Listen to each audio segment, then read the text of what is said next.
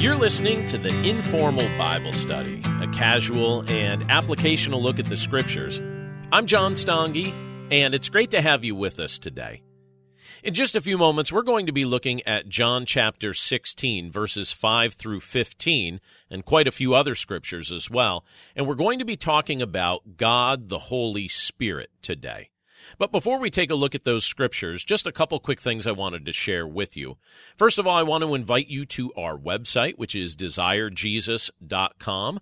At the website, you'll find our blog, our online Bible studies, our bookstore, our devotional resources, links to both of our podcasts, and a link to sign up to be on our weekly newsletter. We send out our weekly newsletter each Tuesday with just a word of encouragement, a brief devotional, and links to anything that's new on the website. So be sure to sign up for that at desirejesus.com.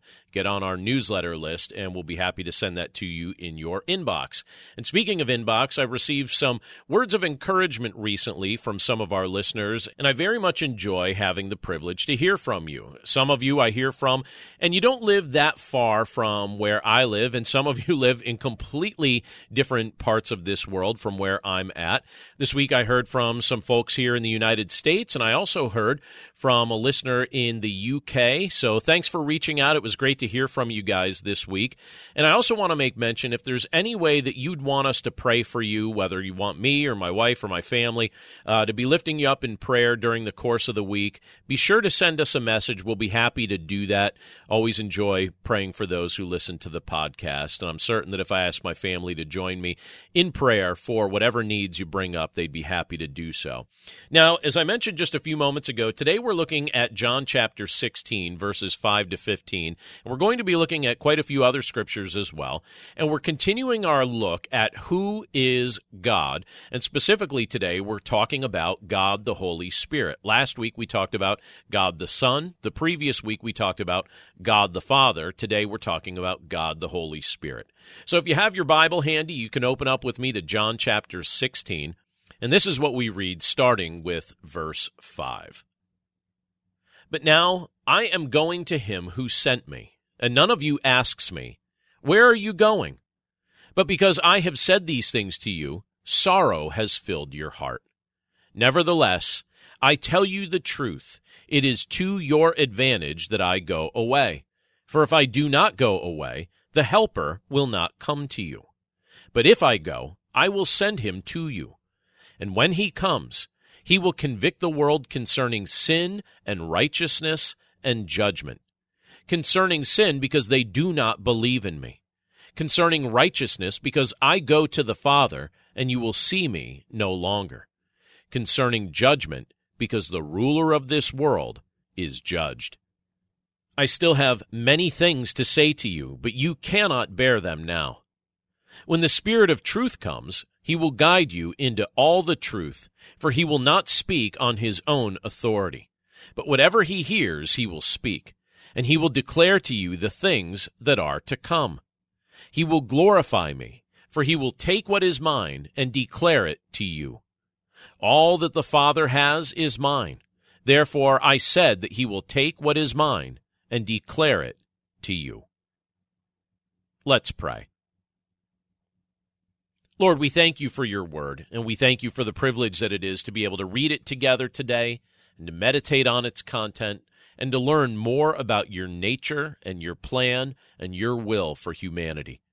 Lord, we're grateful that you include us in that plan, and we're grateful that we have the privilege to learn about the work that you are accomplishing around us and the ways in which you're ministering to us. Holy Spirit, we pray now that as we take a look at this portion of Scripture that describes what you're doing, that we would understand these things more fully and more completely. And we're grateful that we have the privilege to have access to your word. We pray this all in Jesus' name. Amen. Not long ago, I had the privilege to hear a recording of a speaker who had a solid understanding of family dynamics. She was speaking about a family that had 2 children. One of the children had special needs that required a considerable amount of work and attention. The other child didn't have those same needs, and unfortunately, he started to feel starved for attention. He started to feel unloved, and he even started to feel forgotten while his parents provided care for his sister. Thankfully, this issue was brought to his parents' attention, and they began taking steps to correct it in a healthy way. Ironically, when it comes to the Trinity, those who believe in God can sometimes make a similar mistake to what this family was making. We learn about and focus on both God the Father and God the Son, but sometimes we can be guilty of forgetting about God the Holy Spirit altogether. Some even go so far as to treat him as if he isn't God, or doesn't possess personhood and the intellect, emotions, and will that come with it. But let's not make that mistake. As we look at what the Scriptures tell us, we can learn amazing things about who the Holy Spirit is, and what he's doing for us, and how he's seeking to guide the direction our lives take. He makes a point to unite us as the family of God. So let's not make the error of forgetting him, or forgetting about his union with the Father and the Son. So at the start, let's talk about the Holy Spirit's divinity and personality. This is what we read in John 16, starting with verse 13. Let me reread it. It says this: "When the Spirit of truth comes, he will guide you into all the truth, for he will not speak on his own authority, but whatever he hears he will speak, and he will declare to you the things that are to come. He will glorify me, for he will take what is mine and declare it to you. All that the Father has is mine. Therefore, I said that he will take what is mine and declare it to you." When I was a brand new pastor, my wife and I lived in a very small apartment over a garage in the middle of a very rural area. The church I served had a small building that didn't have an office for the pastor, so I used a room in our apartment for an office. And one afternoon, there was a knock on my door, and when I answered it, I was greeted by a couple people who were involved in a well-known cult. I engaged them in conversation for a few minutes, and among the things I realized through talking to them was the fact that they did not believe in the divinity or in the personality of the Holy Spirit. In their unscriptural beliefs, they treated the Holy Spirit like an energy force instead of treating him like the third person of the Trinity. And I did my best to communicate the truth to these people, but I'm not convinced that they were very receptive to that truth at all. Well, when we look at the teaching of Jesus and the general counsel of God's Word, it becomes quite clear that the Holy Spirit isn't a force, but a person. The Spirit is united with both the Father and the Son. The Spirit is God. I imagine that for some people it would be easier to consider him a person if he used a more personal-sounding name, but Scripture makes his identity as God clear in multiple ways. In John 16, which we just read, Jesus told his disciples that the time was approaching when he would be returning to the Father. When he did so, he and the Father would be sending the Holy Spirit, who would aid believers in multiple ways. As Jesus speaks of the Spirit, he doesn't speak of him in a generic way, but in a personal way. Jesus refers to the Spirit as he, not it. And he makes a point to inform the disciples that when the Spirit came, they would benefit greatly from his presence. In time, particularly as the events recorded in the book of Acts took place, the disciples began to understand more about the Holy Spirit. As they experienced his presence and as they watched him do miraculous things within them and among them, they testified to his divinity. One of the clearest examples of that testimony is found in the events recorded in Acts chapter 5, where Peter makes it clear that the Holy Spirit is indeed God. Let me read that scripture to us. Acts chapter 5, verses 3 and 4 say this: "But Peter said, 'Ananias, why has Satan filled your heart to lie to the Holy Spirit and to keep back for yourself part of the proceeds of the land? While it remained unsold, did it not remain your own? And after it was sold, was it not at your disposal? Why is it that you have contrived this deed in your heart? You have not lied to man, but to God.'" So Peter, in this portion of Scripture, makes it clear that the Holy Spirit is God. The Scriptures in their totality make it clear to us that the Holy Spirit is God and that He is the third person of the Trinity. And Scripture also makes it clear to us that the Holy Spirit is presently doing a great work among believers throughout this world. So let's talk now about the ministry of the Holy Spirit. In John chapter 16, Jesus told us that the Holy Spirit convicts the world of sin, righteousness, and judgment. In particular, the Holy Spirit convicts hard hearts that they need to repent of their unbelief and trust in Jesus. He helps us to understand the righteousness of Christ by bringing to our attention the fact that Jesus rose from death and returned to the Father after defeating the obvious effects of sin. He also helps us to understand that through the work Christ accomplished, Satan has been judged, and the full effects of Satan's eternal condemnation will soon be realized. Again, in John 16, verse 8, Jesus said, "And when He comes, He will convict the world concerning sin and righteousness and judgment." Scripture also tells us that the Holy Spirit has a ministry of regeneration. He regenerates those who trust in Christ, meaning He facilitates our new birth. Through the work of the Holy Spirit, we go from being dead in sin to alive in Christ.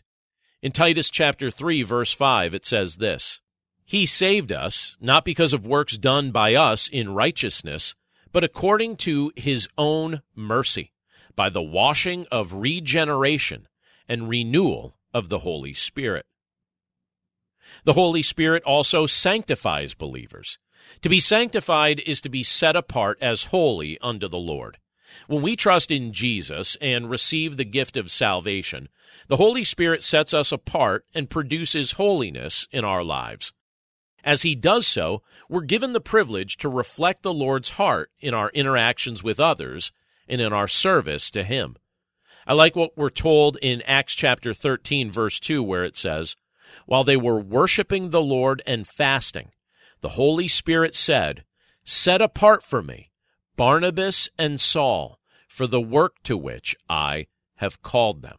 So the Holy Spirit sanctifies. He sets apart. The Holy Spirit also empowers believers in their daily walk with Christ. You and I have not been asked by the Lord to follow Him, testify about Him, or serve Him in our own limited strength. We are supplied with power as the Holy Spirit works within us to accomplish all that the Lord directs us to do in our daily walk with Him. Acts chapter 1, verse 8 says it this way, "But you will receive power when the Holy Spirit has come upon you, and you will be my witnesses in Jerusalem and in all Judea and Samaria, and to the end of the earth."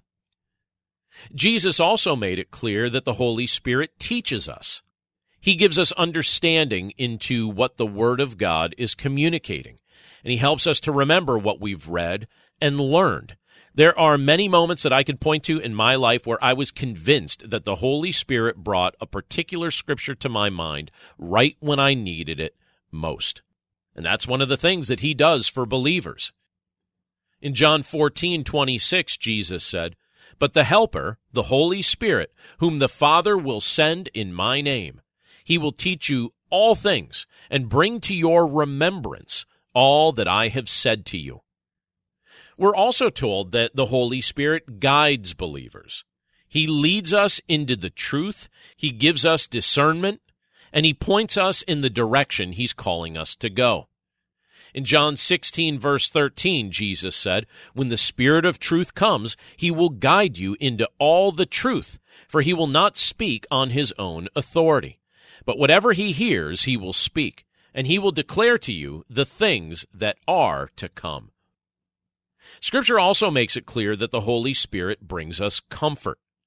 It isn't always easy to live as a devoted follower of Christ in the midst of a fallen world. So the Holy Spirit comforts us in the midst of the challenges we may face. Likewise, when our hearts are grieving, The Holy Spirit delights to console us and remind us of the good that is securely held in store for all who trust in Jesus. In Acts chapter 9, verse 31, this is what we read. It says, "So the church throughout all Judea and Galilee and Samaria had peace and was being built up, and walking in the fear of the Lord and in the comfort of the Holy Spirit, it multiplied." At present, Jesus tells us that the Holy Spirit is at work in the world as a witness to Him with the goal of bringing Christ glory. In John 16, verse 14, we read, "He will glorify me, for He will take what is mine and declare it to you." The Holy Spirit is also participating in the work to build the church body. Believers are being strengthened, believers are being sanctified, believers are being built up, and believers are being unified by the Holy Spirit. In Ephesians chapter 2, verse 22, we read, "In Him you also are being built together into a dwelling place for God by the Spirit." Something else that's particularly interesting that Scripture reveals to us happens to do with the Holy Spirit's indwelling. Now, during the Old Testament era, the Holy Spirit would temporarily indwell certain believers to help them accomplish something specific. During this era that we live in right now, the Holy Spirit indwells all believers from the moment they trust in Christ. He lives within us, which then makes our bodies His temple. In 1 Corinthians chapter 6, verse 19, we read this, "Or do you not know that your body is a temple of the Holy Spirit within you, whom you have from God? You are not your own." The Word of God also makes it clear that the Holy Spirit baptizes believers.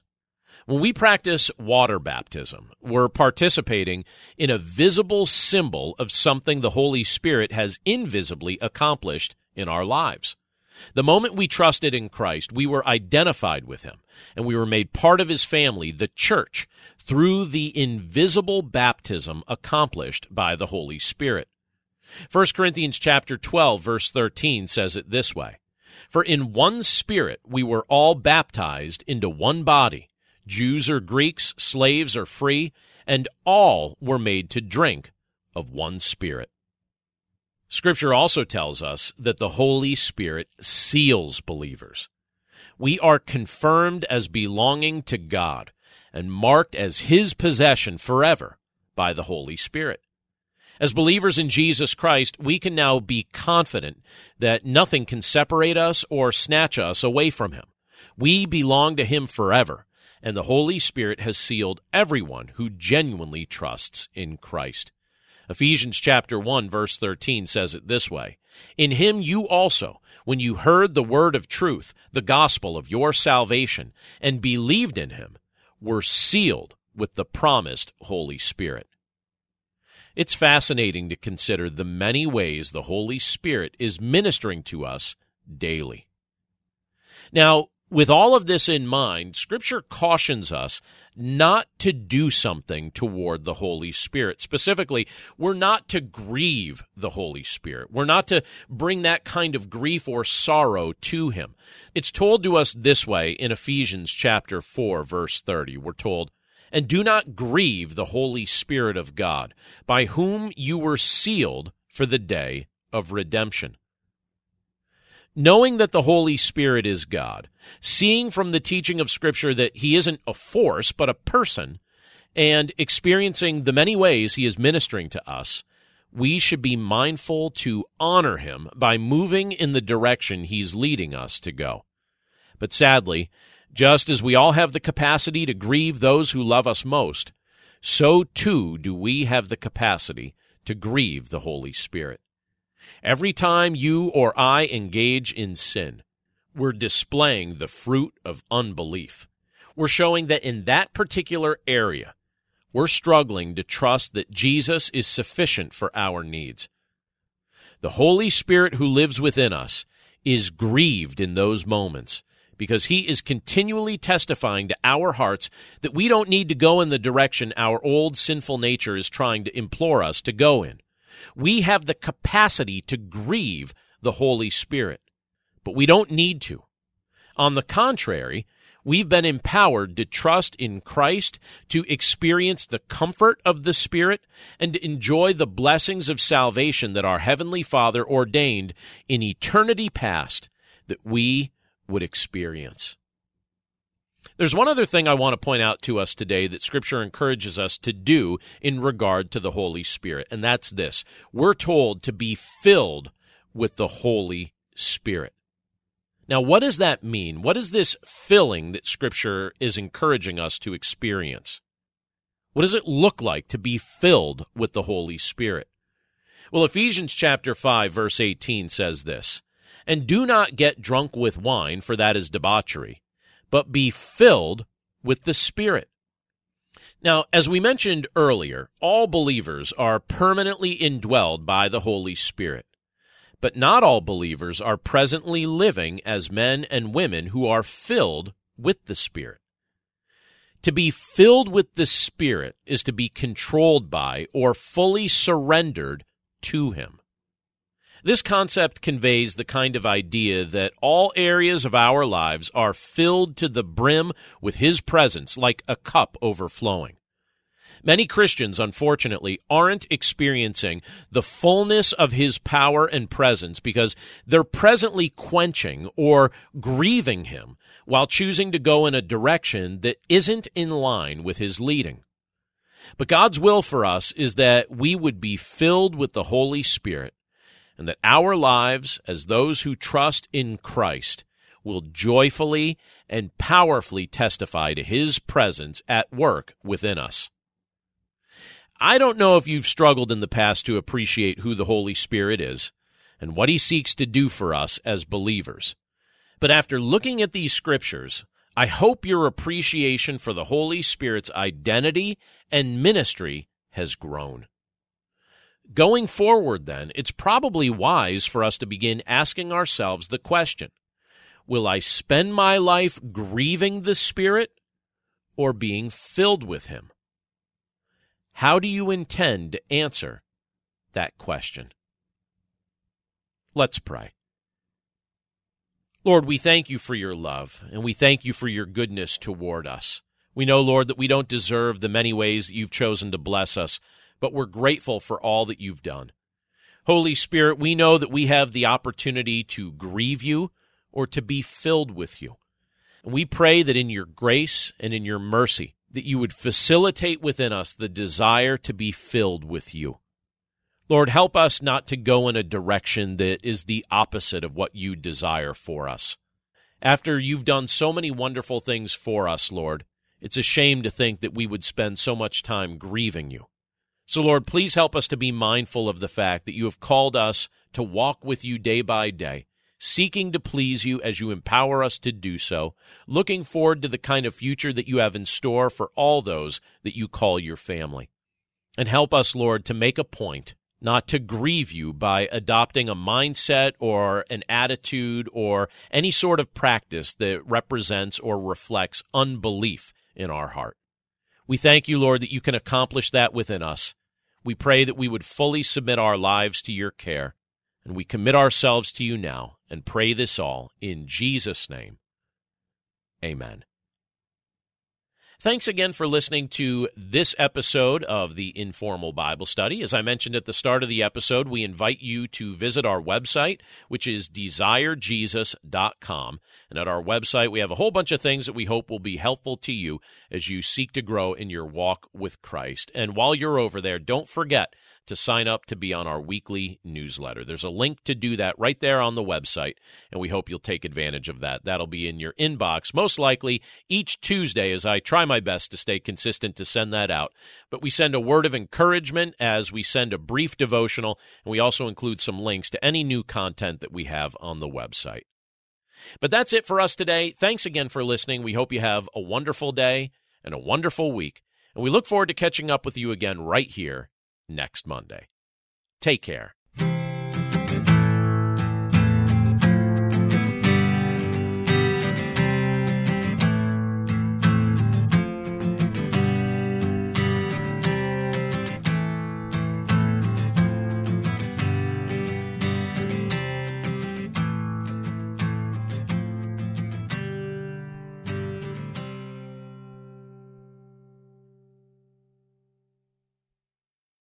Has fear stolen your peace?